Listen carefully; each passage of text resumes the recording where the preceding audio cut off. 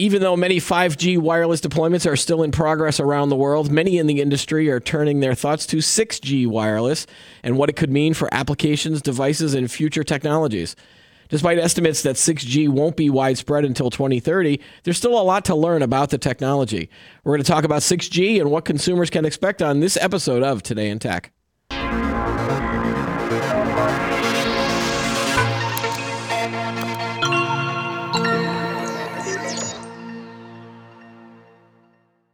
Welcome to Today in Tech. I'm Keith Shaw. Joining me on the show today is Jack Gold. He is the president and principal analyst for J. Gold Associates. Welcome back to the show, Jack. Always good to have you here. Thanks, Keith. Good to be here. You are right in the thick of all of the stuff that's going on with 6G, right? Like, I think you just got back from a symposium down in Washington, D.C. When you told me about this, I was like, wow, 6G, it's like, that's coming. It is, and it's kind of under the covers right now because we don't really expect it until, as you said, about 2030. Yeah. It's usually a decade between old G and new G, or next G. But people are working on it right now, and we're going to probably see some sort of 6G effort in the probably 2 to 3 year time frame. So 06, 07, 08 kind of time frame. Okay. And that's pretty typical. We saw the same thing with 5 because we saw some preliminary instances of 5G take off well before it was deployed to the world. Yeah. Okay. Let's jump into a little bit of the overview for those viewers that might not follow it as much as you do, or if they're not as technically into the technology as much as we are. Can you give me an overview of the types of things that we'll be seeing with 6G? We can go into some estimated speeds and feeds and things like that, and then I want to talk about some of the applications. So, what are the big highlights of what's going to happen with 6G compared to what we've got now with 5G? Yeah, that to be honest, that's still TBD. Okay. Lot of what we're going to get with 6G is yet to be determined, and it's going to depend on a number of things. So number one, of course, is always spectrum. The more spectrum, the higher the speed. Yep. The question is, where are we going to find spectrum? So people are looking at terahertz and really, really high frequencies. That's one area where we can expand some of the spectrum that we need. But the other area, and this is going to be a big area in 6G, is going to be spectrum sharing, and that's really thinking about it. Well, think about it this way. In a real world example, you're driving to wherever you're driving to. You're driving to the airport, or you're driving your kids to school, yep. And you want to take the best route possible, and you get on Waze, and Waze looks at what's going on from a traffic perspective and picks the best road for you to get there. We're going to see a similar kind of capability in 6G where spectrum is shared with the military, shared with satellites, shared with all kinds of things, maybe even shared with TV signals.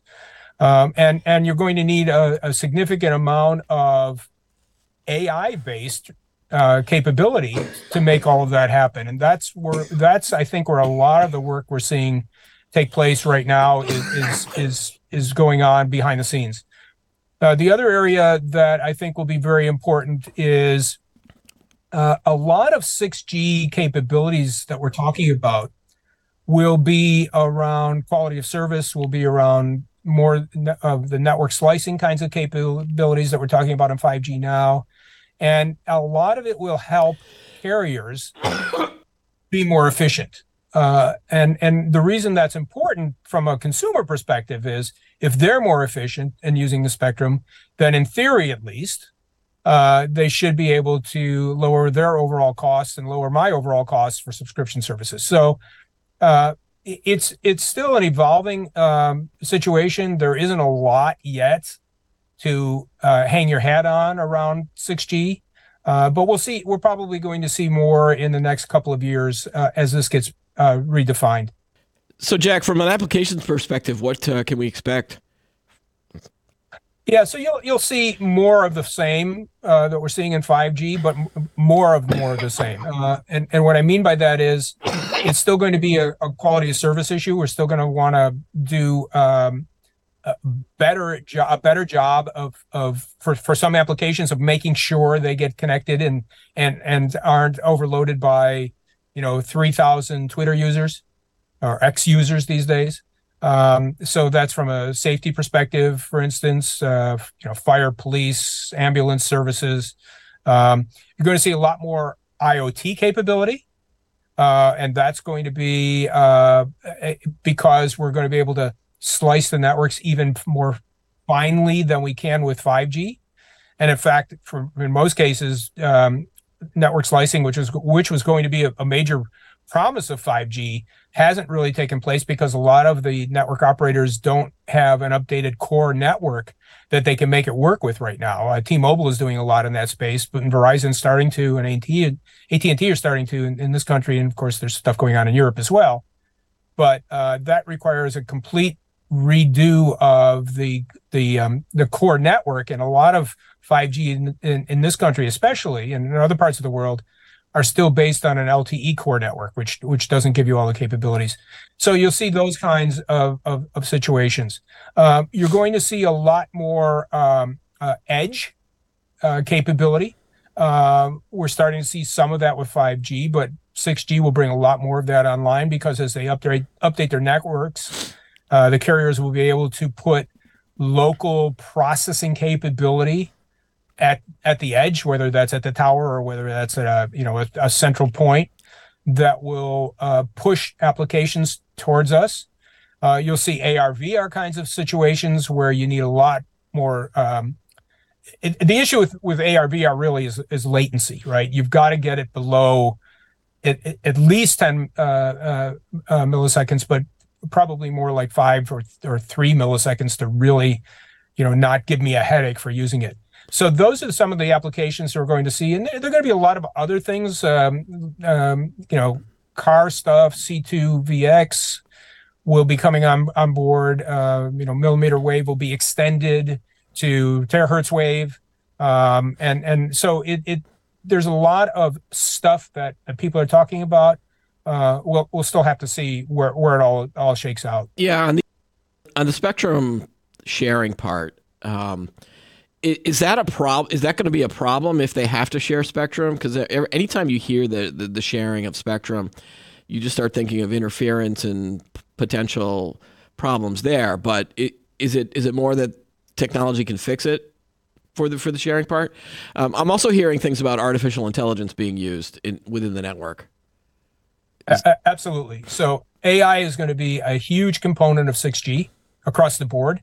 It's already started in 5G. There are uses for AI for traffic management, for being able to turn parts of the network on and off when it's not being used, to keep power down, to make it more green.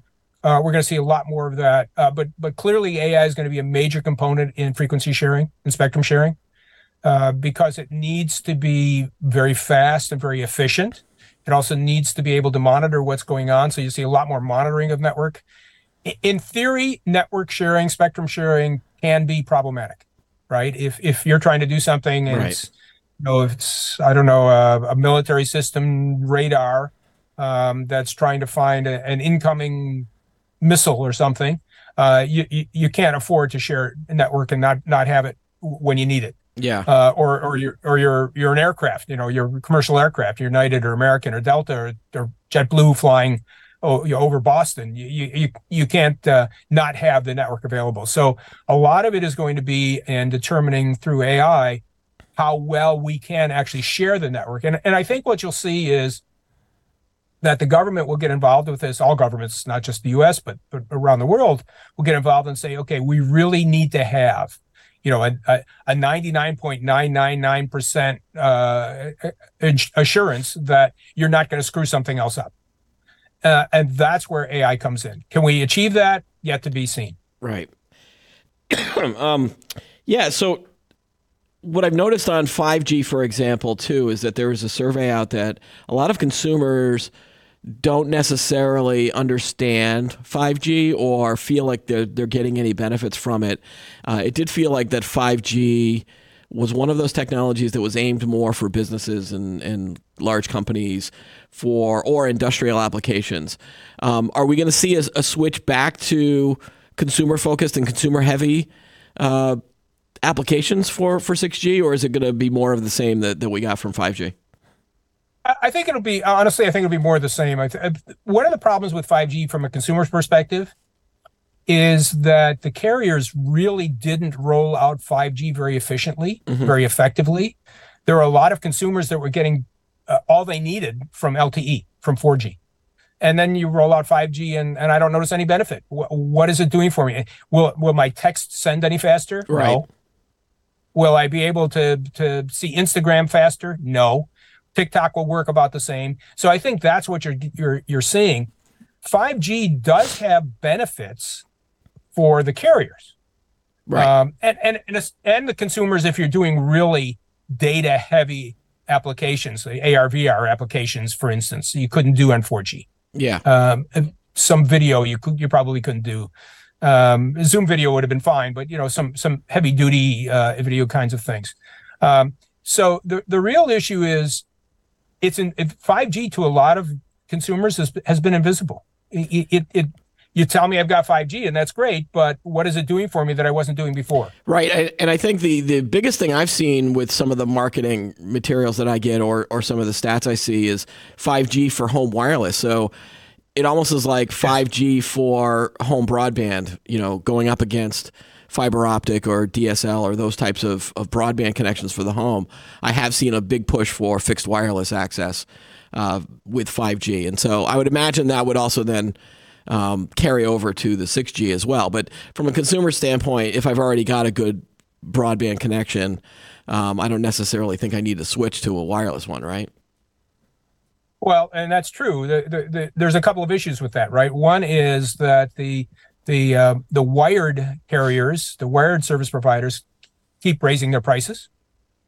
And so, companies, T-Mobile's been very aggressive, right? Yeah. Trying to get everyone to sign up for fixed wireless access at $50 a month when everyone else is charging, the $80, $90 a month for their connections. Now, certainly something like Fios is far superior from a speed perspective and from a reliability perspective. But still, if T-Mobile's got, or any of the carriers have excess 5G capacity and they can serve it to you on a fixed wireless access node at a good price, then why not?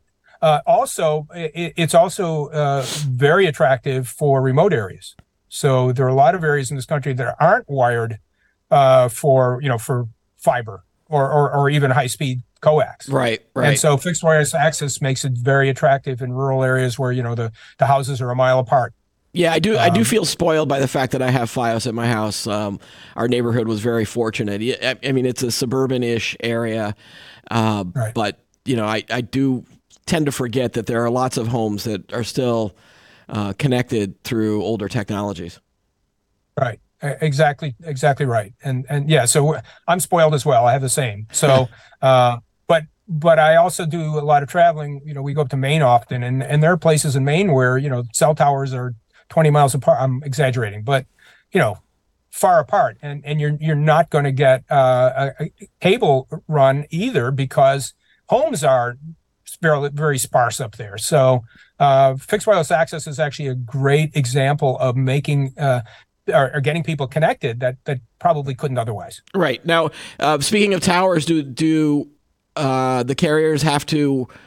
Will they have to install new towers to provide for the cells, or can they install 6G over existing towers? I'm just assuming that the cell size is going to be smaller with 6G than 5G because, again, as you keep going up in your frequency, your range is going to go different, right? Or am I messing that up? Well, there's a couple of issues there. Number one is that even with 6G, 5G won't get turned off. Right. 5G will be around for a long, long time, just as 4G is. And so can you reuse some of the cell towers? Yes. Will you have to change out some of the equipment? Probably. Mm-hmm. You'll have to put up new antennas and the like. But in some cases, you'll probably have to put up a new tower just to keep from interfering with the old ones. towers is a whole different issue because most of the carriers now are actually getting rid of their towers. They're selling them off and renting them from companies that are tower management companies. Okay. And so that's an interesting discussion in and of itself. But basically, it's the carrier saying we don't want to have to deal with permitting, we don't want to have to deal with maintenance, we don't want to have to deal with any of this stuff that towers make us do. Here's a company that's willing to do it. It's like I guess it's like a food management company. And if you don't want to, you got a cafeteria in your company, but you don't want to start your own kitchen, you go out and get a food management company. Right. Same as going on with towers. So with 6G, the frequency perspective, of course, you're going to have new equipment. If we have higher frequencies, you'll have to have new antennas put up. It's not clear that we'll be able to reuse the towers. Probably we will. But the equipment that's there now will be around for a long, long time. Yeah. Okay. And so as we go from 5G to 6G over the next 7 or so years, again, not knowing exactly what the standard might be, what frequency they're going to use, et cetera, what are some of the challenges that you think carriers are going to face, and or what else? Is it going to have to be government oversight with a lot of stuff? What are the challenges as we get to 6G? So there's a lot of challenges. Number one is, just defining what it's going to be. Because there are so many ways, so many directions it can go. The second challenge is, 5G already has an awful lot of capabilities. Not all of them are implemented yet. Yeah. But there are a lot of things in the standard that are very impressive from an industrial and a consumer perspective.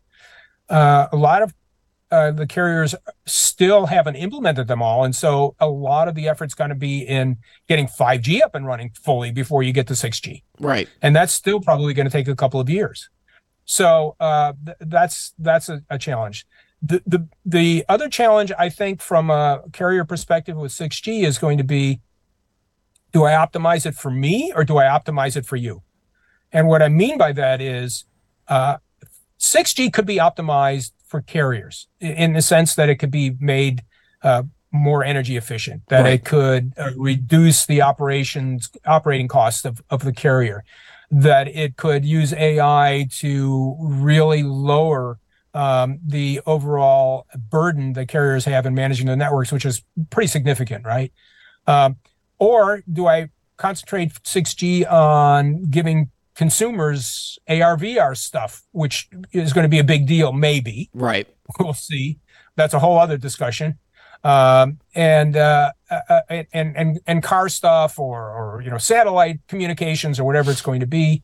So it's really going to take another probably a couple of years before all of this gets sorted out. And it's not clear yet where the pendulum will swing, whether it will be more towards carrier benefit or consumer benefit, or somewhere in the middle. Yeah, and I think if you talk to most consumers, they'd be like, well, I don't care what the carrier is going to get. Just tell me when I'm going to be able to play, on my virtual headset out at the mall. Yeah, but they do care that their prices are going up. Right. Yes, if you could tell me that my price will go down, right, then I would be interested. Right. Yeah. Well, it probably won't go down, but it may stay the same, right? If their costs go down, their profit margin. Their profits go up. Yeah. Nothing ever comes down, right? What were some of the big themes from this 6G symposium that like what were people excited? Was there a lot of excitement, or was it just more of the same? It was like, okay, well, let's get ready for this next technology. What was the feeling at the show? Yeah, I think a lot of it was exploratory. Where are we going to go with this stuff? Yep. What are some the key minds out there that are thinking about this stuff, and what are they thinking about? So what were the key things that were going on? AI, of course. AI, and AI were big themes. Right. As it always is, and not just in 6G, but these days AI is a big theme for everything.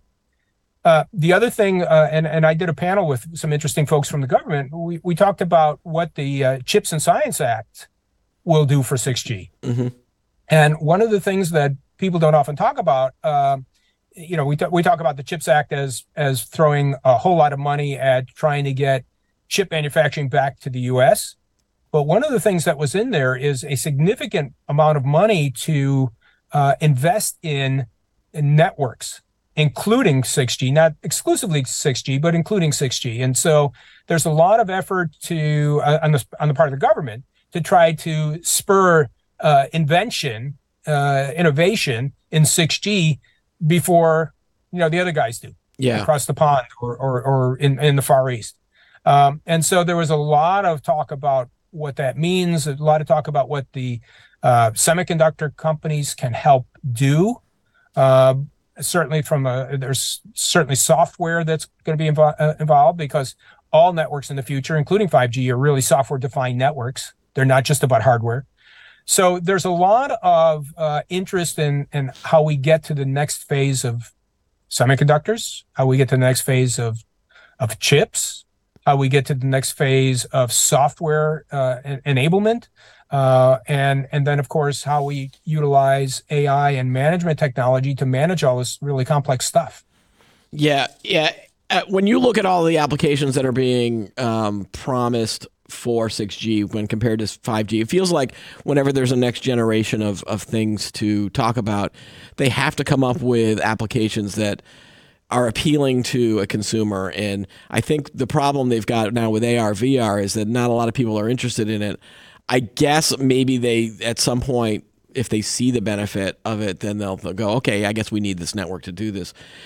Do you think that they're going to be riding on those types of applications, or is there something that maybe we haven't thought about, maybe a generative AI type of portable device, but technically you've already got that with your phone? Like, how much of this is hype when you compare the applications that are being pitched, based on your knowledge of 5G, 4G, 3G, et cetera? Yeah. And that's a great question. And so the question always is, if you build it, will they come? Mm-hmm. Right. And we found that they always have, right? As we bring out new technologies, people find a way to use it. Yeah. AR, VR is one that we kind of know about right now. We'll have to see how that all shakes out. There's a lot of issues around making that realistic for consumers, at least. Yeah. Industrial, less so. There's a lot of use cases in industrial that are coming online now that will be over the next couple of years as the price comes down. A big part of it right now is price. Yeah. So those are the kinds of things that are happening. But I expect things in healthcare to show up that we don't know about right now. I expect things in all kinds of autonomous vehicles. Yep. Not just cars that we talk about, but tractors in farm fields, and robots running around, delivering your food, whatever it's going to be. There's going to be a lot of that capability necessary to be rolled out over the next few years, and 6G could potentially help with that. So I think there's a lot of stuff we don't know about yet. I think a lot of it will come to bear once we have those kinds of networks in place and people can experiment. Yeah. One of the things I was looking at when I was doing some of the research on this was an article that said that 6G will be able to have wider geographical coverage than 5G, and that 6G will basically, quote unquote, cover the whole planet. Is that because they can then, they're looking at space-based or satellite-based transmissions that maybe we're not seeing with 5G? Yeah, I mean, we're seeing it now. With the LEO satellites, with all of the technology. Musk is putting stuff in place with Starlink. AWS is doing something. Microsoft is looking at doing stuff. Yeah. Google's looking at stuff. It's all LEO types of satellites, right? There's no reason why they can't be part of the 6G network. And they probably will be at some point, because again, if we talk about spectrum sharing and network intelligence, when I use the network will route me over the best means possible for my connection. Right. Whether it's because of cost, whether it's because of latency, whether it's because of speed, all of that's going to be managed probably by AI, and it will just put me on where I need to be whenever I need to be it. Now, will it cover the entire planet? We'll see. Right. We've heard those kinds of comments before. But it will certainly cover a wide swath, if not all of the planet. Yeah. What's the next step then for the people that are following the industry? Is there a deadline that people are set, or is there a meeting at some point where all of the industry groups are going to get together and discuss it? I think you mentioned we're 2 to 3 years out. Like, what's on your radar? Yeah, so there's still a number of meetings that are going on around 6G on a semi-regular basis. I don't know the entire schedule anymore, but there are excuse me, there are international working groups on 6G. We will probably see at least a preliminary spec in the next, I would guess, 18 to 24 months. Okay. As they work out some of these issues. That's preliminary. That's not something that you're going to go out and build network equipment yet for, but they'll be able to do some experimentation with it. I think you'll probably see a real spec emerge in probably the next 4 years or so, give or take. And that will give people the ability to go out and say, okay, so let's build some equipment. Let's put some networks in place and see how well they work. So it's a longer time frame. There are, they're trying to make sure that the international standards. The other problem, by the way, is that there's disagreement around 6G. Talked about 6G available around the world. What is 6G in China versus in Europe versus in the US versus in Australia versus in New Zealand versus in Russia or whatever? Is there going to be really a 6G standard around the world like we do with Wi-Fi? We're having the same discussions. We had the same discussions with 5G.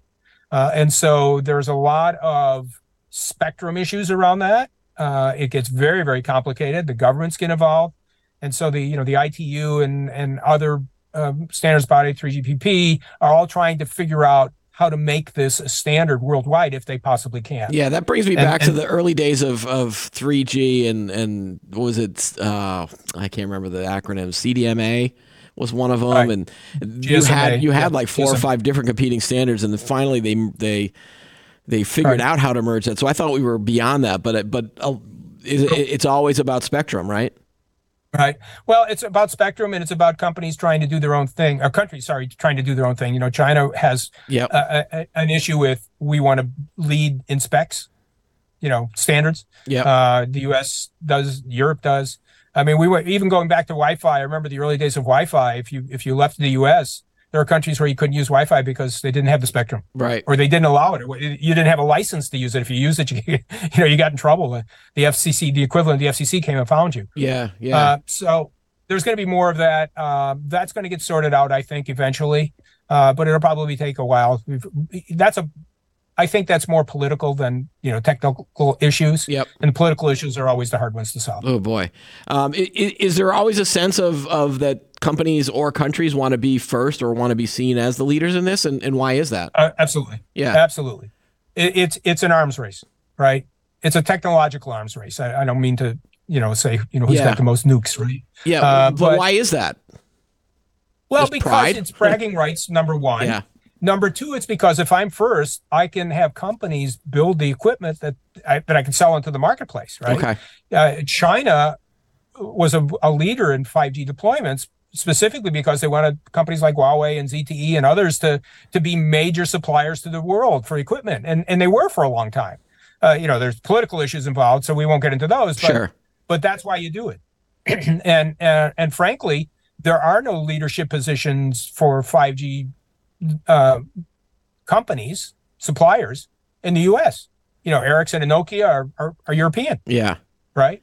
Who in the U.S.? I mean, Cisco's doing some, but there really aren't any U.S. companies. So if the U.S. can lead in this space and they can get, I'm making this up, right? Yeah. Cisco starting a 5G branch, and they can get ahead of the rest of the world. They're going to sell a lot of equipment. We're going to make a lot of money, and we're going to have a lot of jobs. So. And bragging rights, right? The U.S. always wants to be first on everything, and they haven't been, but they're trying to be. So, do you see that happening, or is it just going to be we're going to just concede to the Europeans and the Chinese? I don't think it's too early to speculate. We're going to concede. Yeah. It may happen that way. Yeah. We've got a lot of smart people in the U.S. working on this stuff as well.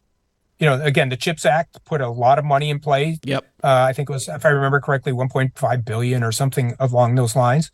So we'll see a lot of companies try to, even startups try to take advantage of that. So it's to be seen where it goes. But you've got companies like, they're not small companies, right? Ericsson, Nokia, Samsung, Huawei, ZTE. Those guys are all playing in the space as well. So we'll have to see how we can make it happen. All right, Jack, thanks for giving us this update and overview. I know that we're still a far ways out from all of this, but it's a great starting point.